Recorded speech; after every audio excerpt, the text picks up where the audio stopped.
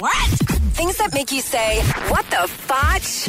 On Power 96.5. A Family Dollar employee from Florida is being hailed a hero for stopping a robbery with 2 words.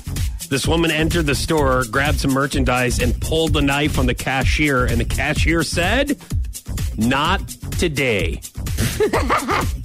Another employee locked this woman inside the store until cops arrived. This woman tossed her knife on the ground before she was taken into custody and charged with assault.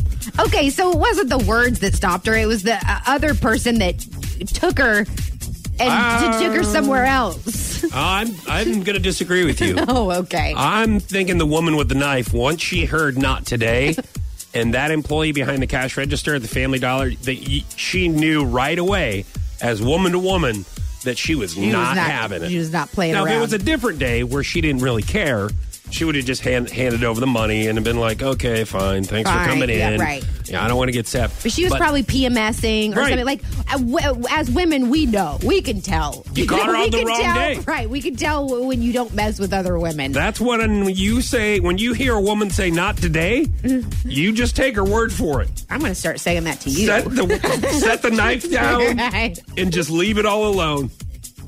You should have went to a different Family Dollar, lady. What the fudge? On Power 96.5.